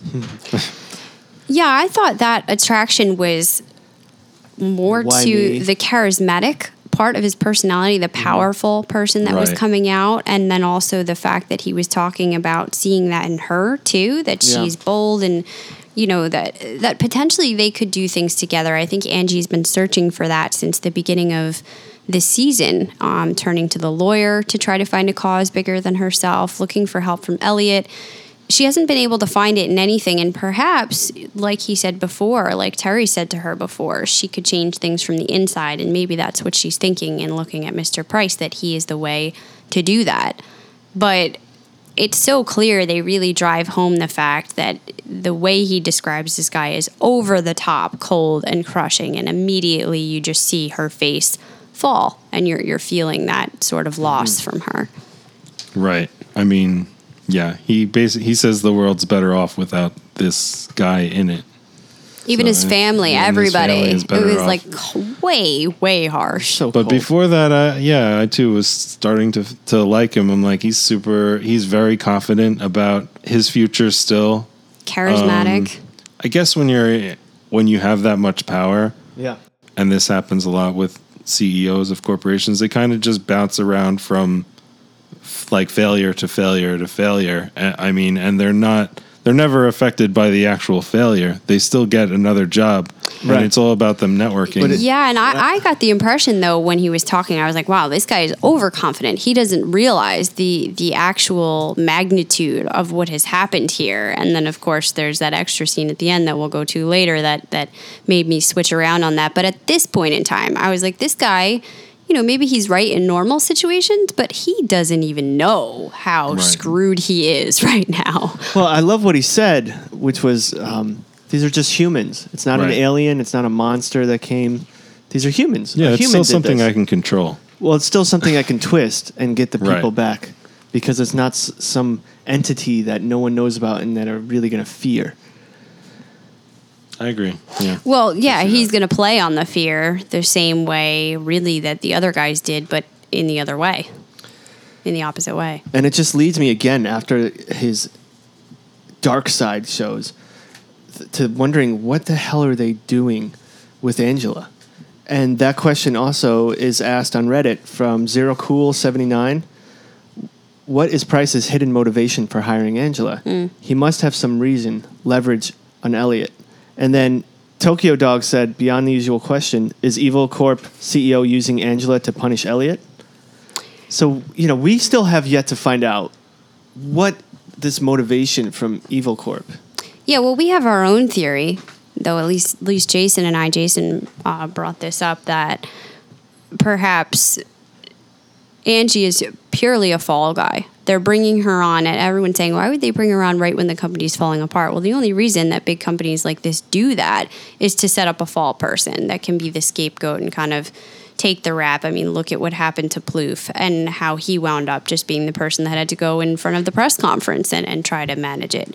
And Terry Colby was that guy. He took the fall for the waste leak way back when, and he's putting her into the company. So is he setting up the new Terry Colby in Angie to take the fall for an even bigger scandal? That happened with GM, right? They hired their first woman CEO or something like that, or president. Mm-hmm. And they had this massive defect that had been in the cars for years, and they only announced it once she was in charge. So she had to deal with all the cleanup. Well, and all the better, she used to work at Allsafe, a company that was supposed to protect something like this from happening. And if they could get some evidence on what she actually did do there with the CD and everything, if they have some shit on her, they could put her in the public eye and totally spin this whole thing around to E-Corp was the victim. Right. And that this is going to be anarchy and the people should fear that and need help, and I could see them spinning this whole thing back around. That's a good she point. I used to work at forgot. Allsafe. And then she effectively lied about Terry Colby. Yep. Boom. So, and said that she messed with it. So she They've could got be her in a trap And it's Right. their virus. Right. Allsafe's virus. right, on her boyfriend's computer. Boom. right. We already talked about the arcade scene where they're having the end of the world party. Darlene celebrating, but everybody else looking grim. And, she's trying to say everybody's free now because of them. But they are looking sullen and saying, well, what now, though? To the point that she's actually yelling it. And I think what we didn't mention before was that a random guy in the background overhears this and leaves the arcade very poignantly. Oh, I didn't see Yeah. that at all. Well, I gotta watch again now. It wasn't very poignantly, it's more timely. She's screaming like, we did this. Right. And she says other words that are very incriminating if someone heard it. And then the guy comes out right when she walks out to look at the crowd. But he comes out kind of like bumping to the music. Mm-hmm. So that could be like he wasn't even listening, or he was just trying to blend in. Yeah, it was pointed You know? that the camera panned to him, Yeah. like they were trying to tell us something. But I don't know if it was as much about him or about her and what's going on with F Society. Yeah. And that whole thing sort of breaking up, that she's almost manic. And like you said before, Ryan, naive in a sense of we set everybody free. And the rest Right. of the group is so grounded in reality of, well, did you even think about step 2, though? They did. I mean, they mentioned that they thought about, or even Darlene mentions it, that infrastructure is going to fall apart after that. But it doesn't really feel like where do you go she now? What has is the an new idea of world? what that means. And that is really addressed in the final regular scene where we're in the streets of the city and Elliot's walking around. People are rioting. And he starts grilling Mr. Robot if he killed Tyrell. He addresses us. Please, you have to do something. You have to help me. Mr. Robot says, stop talking to them. They can't help us. We have to do this just us. Now his family from his youth appears. He's thinking that none of them are real. His mom and him as a kid. Not his whole family, though, which just seems weird that Darlene's not. Oh yeah, there. as a kid, you're Yeah. right. Yeah, it was very Didn't fishy. even think about that. And, you know, Mr. Robot says neither is who you're talking to. Is any of it real? And that's when he goes off on that really great speech. Not real. What? You are? Is any of it real? I mean, look at this. Look at it! A world built on fantasy. Synthetic emotions in the form of pills. Psychological warfare in the form of advertising. Mind-altering chemicals in the form of food. Brainwashing seminars in the form of media. Isolated bubbles in the form of social networks. Real?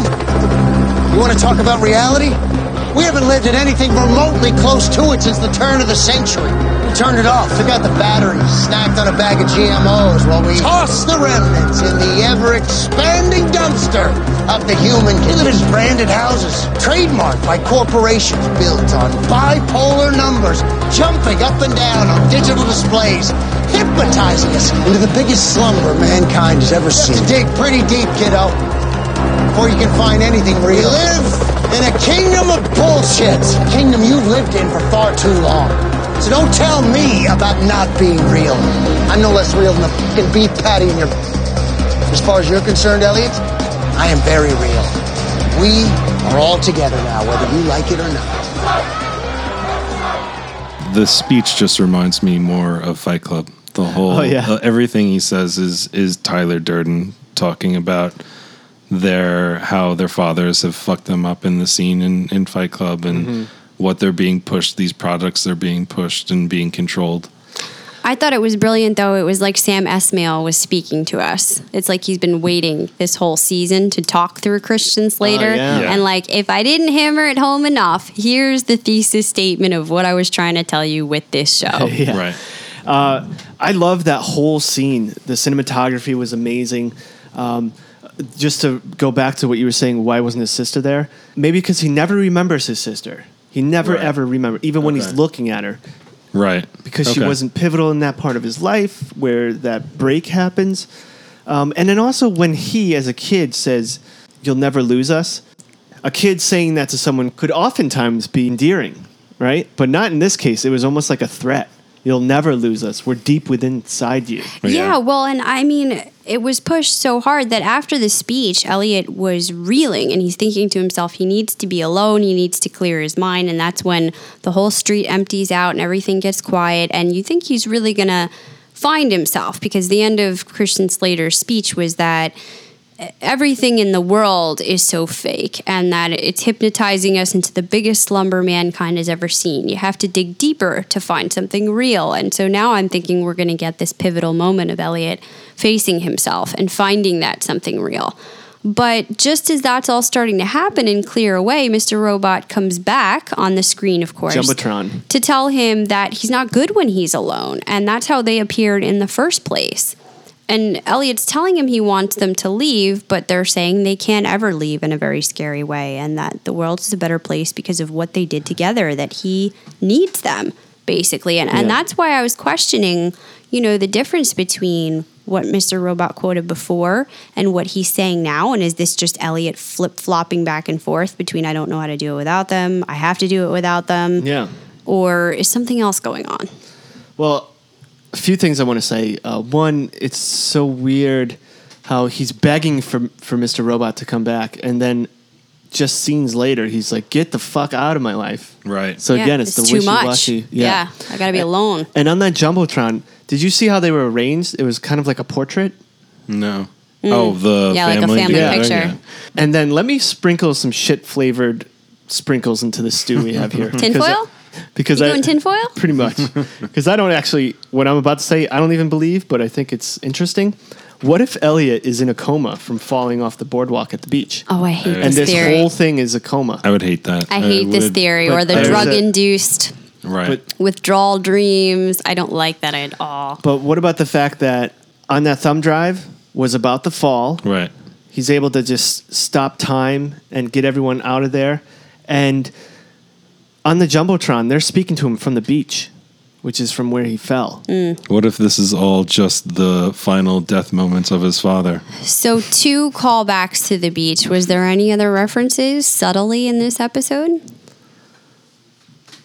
But we could put that to the viewers that they might be trying. Yeah, if there's anything else.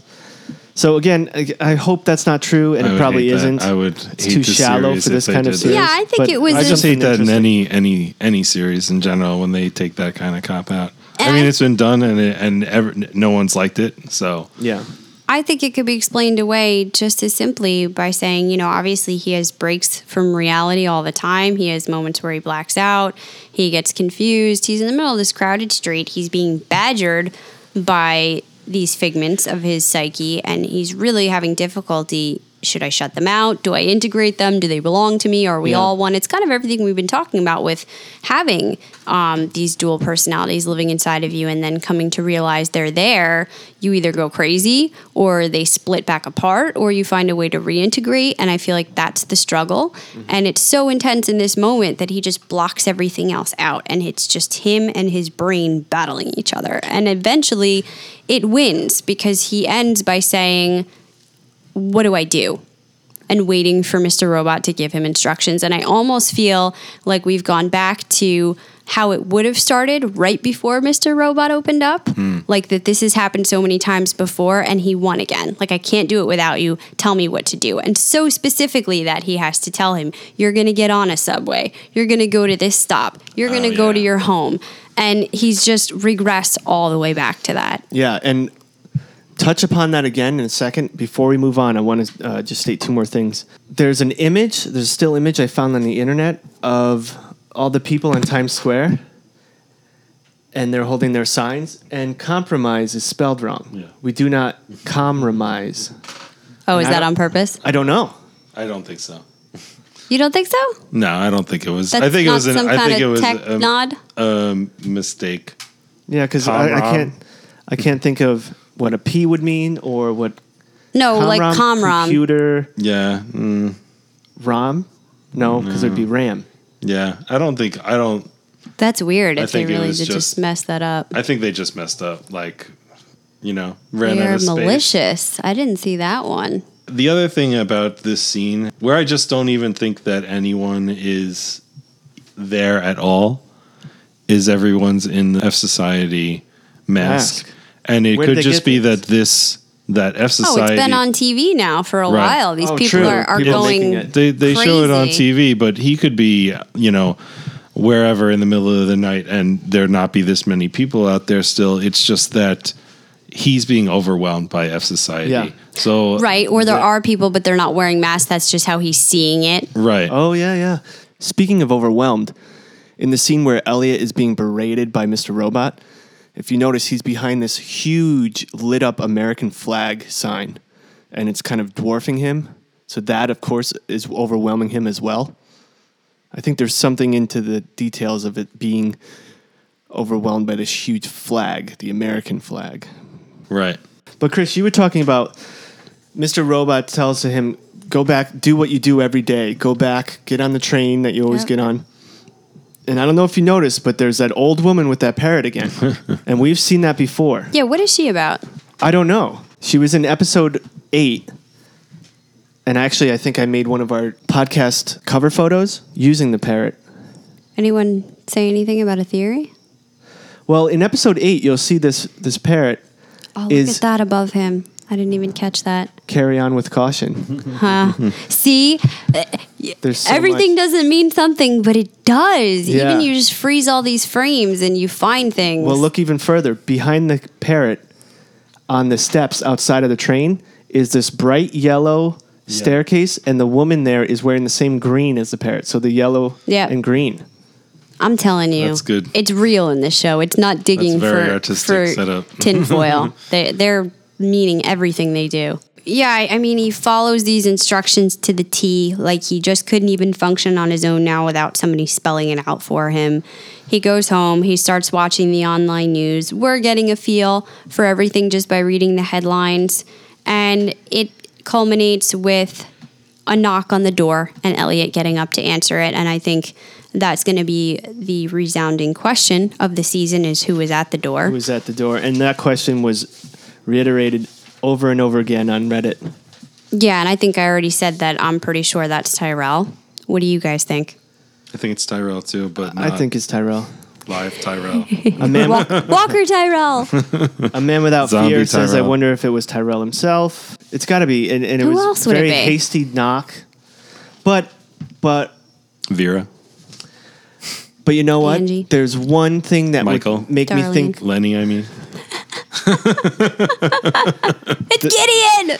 Krista. Sorry, go ahead. I think it could be Lenny going after him again. It's a little far.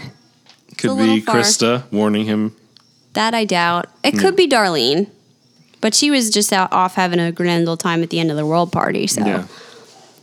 I think it's Tyrell again, but there's only one reason why I think it might not be Tyrell, and I will reiterate that reason once we talk about the final scene.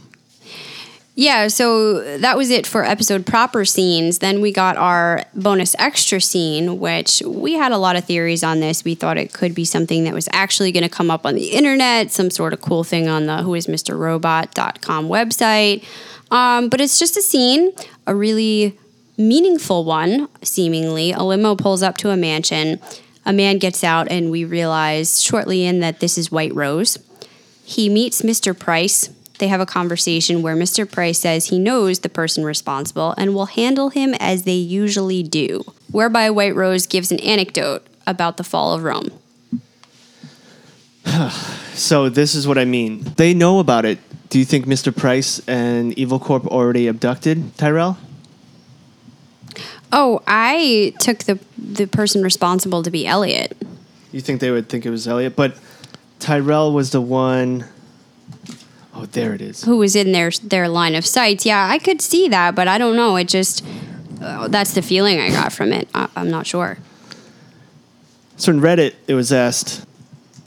I think the CEO of Evil Corp thinks Tyrell did the hack because he gave the order to turn CS30 from a honeypot into a real server that allowed the hack to open. Yeah, I mean, it could be Tyrell that they're after because of that. It does lead that way.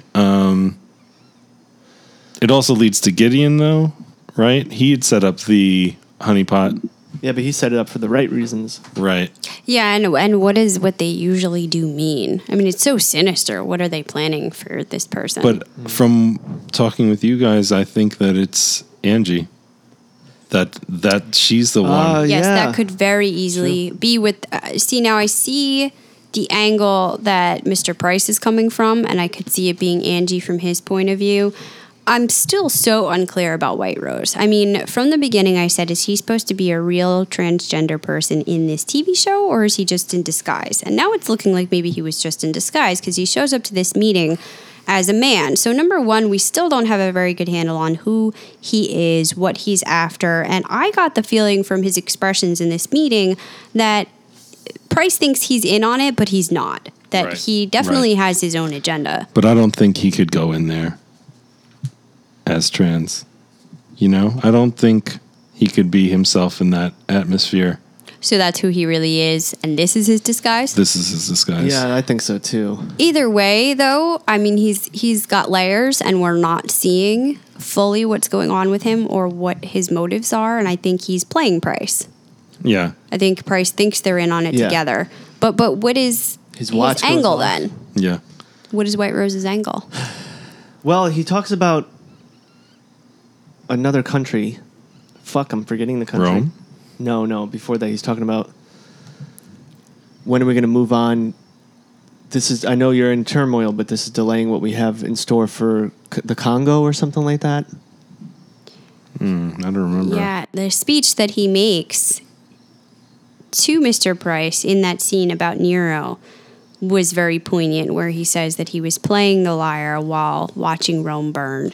And so this is obviously supposed to be a parallel for American society and what's happening right now, the fall that F society has created. But who is it in this metaphor that's standing back and playing the lyre merrily while everything's burning around him? Well, Price says he wants to just sit back and listen to the music. Right. So Is that supposed to be him? I think so. And is that his judgment on him? And what is White Rose saying? I mean, I think that's still, at the end of this season, my biggest question mark, this character and what he's up to.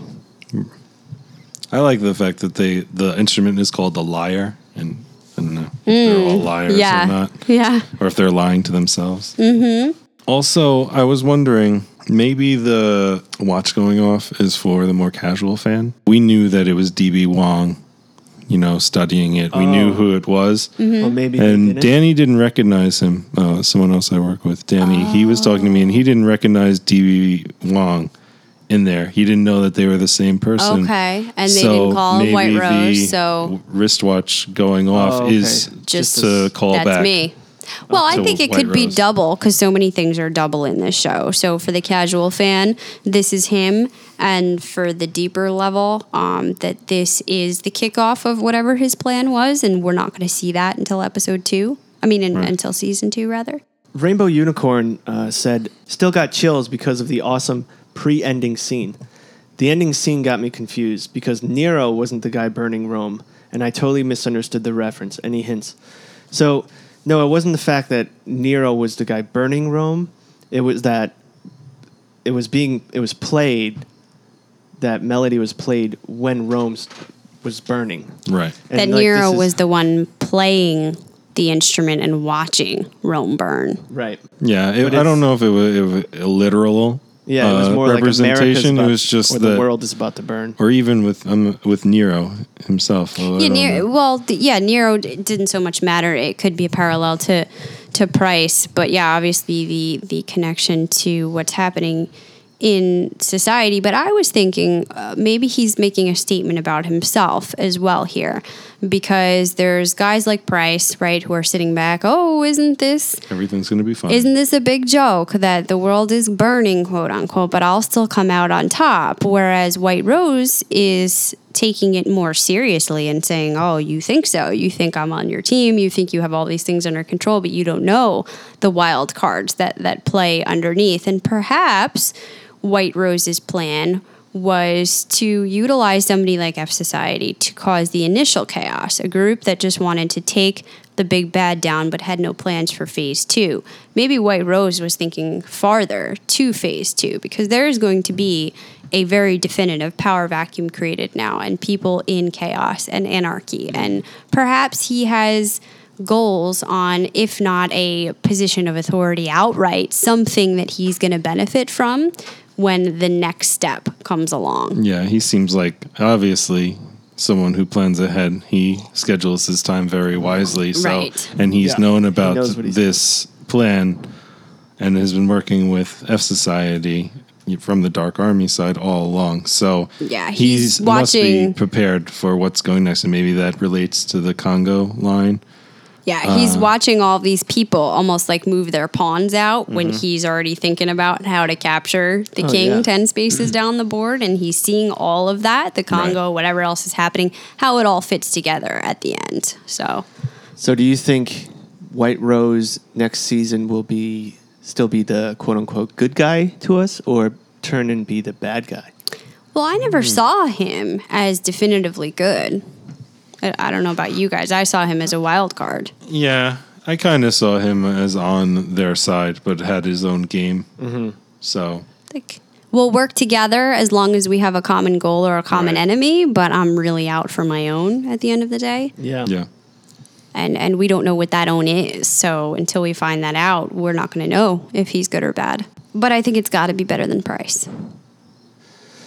I like the taking the E Corp down idea, but yeah, it can't just be a hole left after either. So I'm curious for anybody who has farther thinking plans than that. And I'm not too sure E Corp's taken down. This guy's still so confident.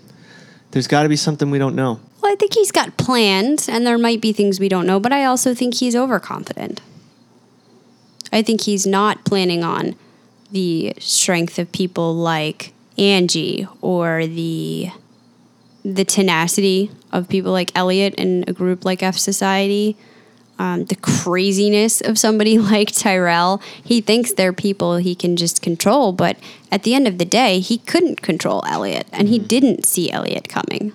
So I have a question. What else would happen in society once credit was gone? Once it was erased, what would be the ramification? I think that could go into a whole other huge conversation, but I think so too. I think it affects everything because of the way our society is. Yeah. And we saw snippets of that being alluded to here, that, everything is built upon that, and there is no real financial backup. It's all fake. And so you take away the fake facade, and what have you really given people? That's perhaps better than nothing. And that's where they're going to wind up. Well, people have places to live because of credit, mortgages. Right. And the money in the bank is really a loaning system that's a bunch of numbers that's on a computer screen. That your money's not there. So I don't know if that's going to be explored any deeper in season 2, or if we're just going to go to following a different plot line. I definitely think it'll be addressed more in season 2. Yeah. It's going to have to be. Yeah. Yeah, I'm curious to see Elliot hopefully win out over the struggle with the psyche, because it does seem like a big regression at the end of this season for him. I'm still having a lot of questions about Darlene that I don't think have been resolved, and how she fits into Elliot's past. We've seen Elliot go through a lot this season. He joined/started the underground hacking group F Society. He found someone to connect with. He broke a man out of prison, lost his girlfriend, struggled with addiction. He's dealing with a mental illness that made him forget his sister, as well as hallucinate or act as his dead father, among a multitude of other things. Jumped off a pier and out a window. Off a pier and a window. What else can this guy go through? Yeah. I want him to prevail in something next season. Even if it's a little thing, I need to feel like he's prevailing. And to find himself without the crutches that he's been leaning on, to integrate that back into his personality and become not a happy-go-lucky person like he dreamt about earlier on in the season, but a more complete, confident person. I like journeying through his difficulties, and I think it's real. But like you said, we always want the person we're rooting for to kind of have some successes. And even the successes he has here are so stripped from us because of the way he grapples with them and the implications that they have. So it's really hard to ever feel good for him. Right. But as viewers also, we can root for the protagonist even when we know they're evil. I mean, like House of Cards, Frank Underwoods is the villain in the story, and you still root for him in his scenes. Yeah, and we see the badness, the parts of that in Elliot, but I don't think we ever think of him as the villain in this story. No. He might think of himself that way, and maybe that's all the more endearing to us. How hard he is on himself. But I think this has been an absolutely groundbreaking show. I think that it's something very different. I so often think that what's on TV and movies are just rehashes, and I got the feeling early on that this could be like that, But it had so many original things, and the longer it went on, the clearer it was that they were doing something very fresh here, and I applaud them for that. I can't wait to see where they go next season. I agree. Yeah, this is going to be talked about for years, like Breaking Bad and. I mean, the Dr. performances have been Unbelievable. unbelievable. So, Even award worthy. Yeah. What's great, I can't wait. First of all, and it sucks that we have to wait, but we have Game of Thrones before that as a buffer to keep us interested, and we have Walking Buffer. Dead. Let me not come No, over there I don't and mean a knock you buffer. out. She's sitting in her House Targaryen shirt. So. Yeah, nothing beats Game of Thrones. Except for But Breaking I mean, Bad. like, there's things that happen in between. That Oh we can yeah, look we're forward coming to. into Walking some Dead great is coming. TV. Homeland. And I'm wondering how the hell they're going to top this. But in an interview with the Huffington Post, Sam Esmail has stated the debut season of Mr. Robot was more of a precursor to what's to come next season. I don't even consider what we're doing this season to be that huge. It was just the setup for the real story, which really begins next season, which would have been Act 2 out of our film. Nice. I like it. Fight Yeah, Club I 2. was Tingles. gonna That's right, say, Fight Club 2. given the fact that he was writing it in that way straight off the bat and not for TV, it makes a lot of sense that this would not be where the action is at. If he didn't change much in transitioning it over to a television show, this would all just be build up and character setting. So I tend to believe that, and based off his strengths thus far, a writer, a creator, a director, I mean, he's just blown, I think, everybody. I haven't heard one person not be impressed by this show. Yeah. My friends. Some of my friends don't like it. Oh, well, forget them. They probably don't like Game of Thrones either, huh? Oh, no, they like that. Okay. They're all right all right. then. That's fine. Well, that concludes this year's and this season's of CKC Mr. Robot episodes. We're going to figure out what our next show is going to be. We're thinking about doing Fear the Walking Dead. We might do Doctor Who. I don't know yet. Maybe we'll base it off a poll if we get enough people, enough listeners who would like to write in and vote for what they would like to hear an episode review on. We can put maybe a couple of options out there and see your responses to that. We're definitely going to have some regular CKC podcasts in between where we can talk about things like that, even if it does relate to TV, just go a little further in depth. We did promise some additional Game of Thrones stuff. We might throw in a random football review, maybe a little talk about the Jets. But as far as a structured episode review for a television show, we have been thinking about something else for a while, perhaps Fear of the Dead. But any other ideas, let us know. You should do a fantasy podcast. That would Email, sweet for We this. thought about that, yeah. email us at the address contact@CKC Podcast. So until next time. This round is on me.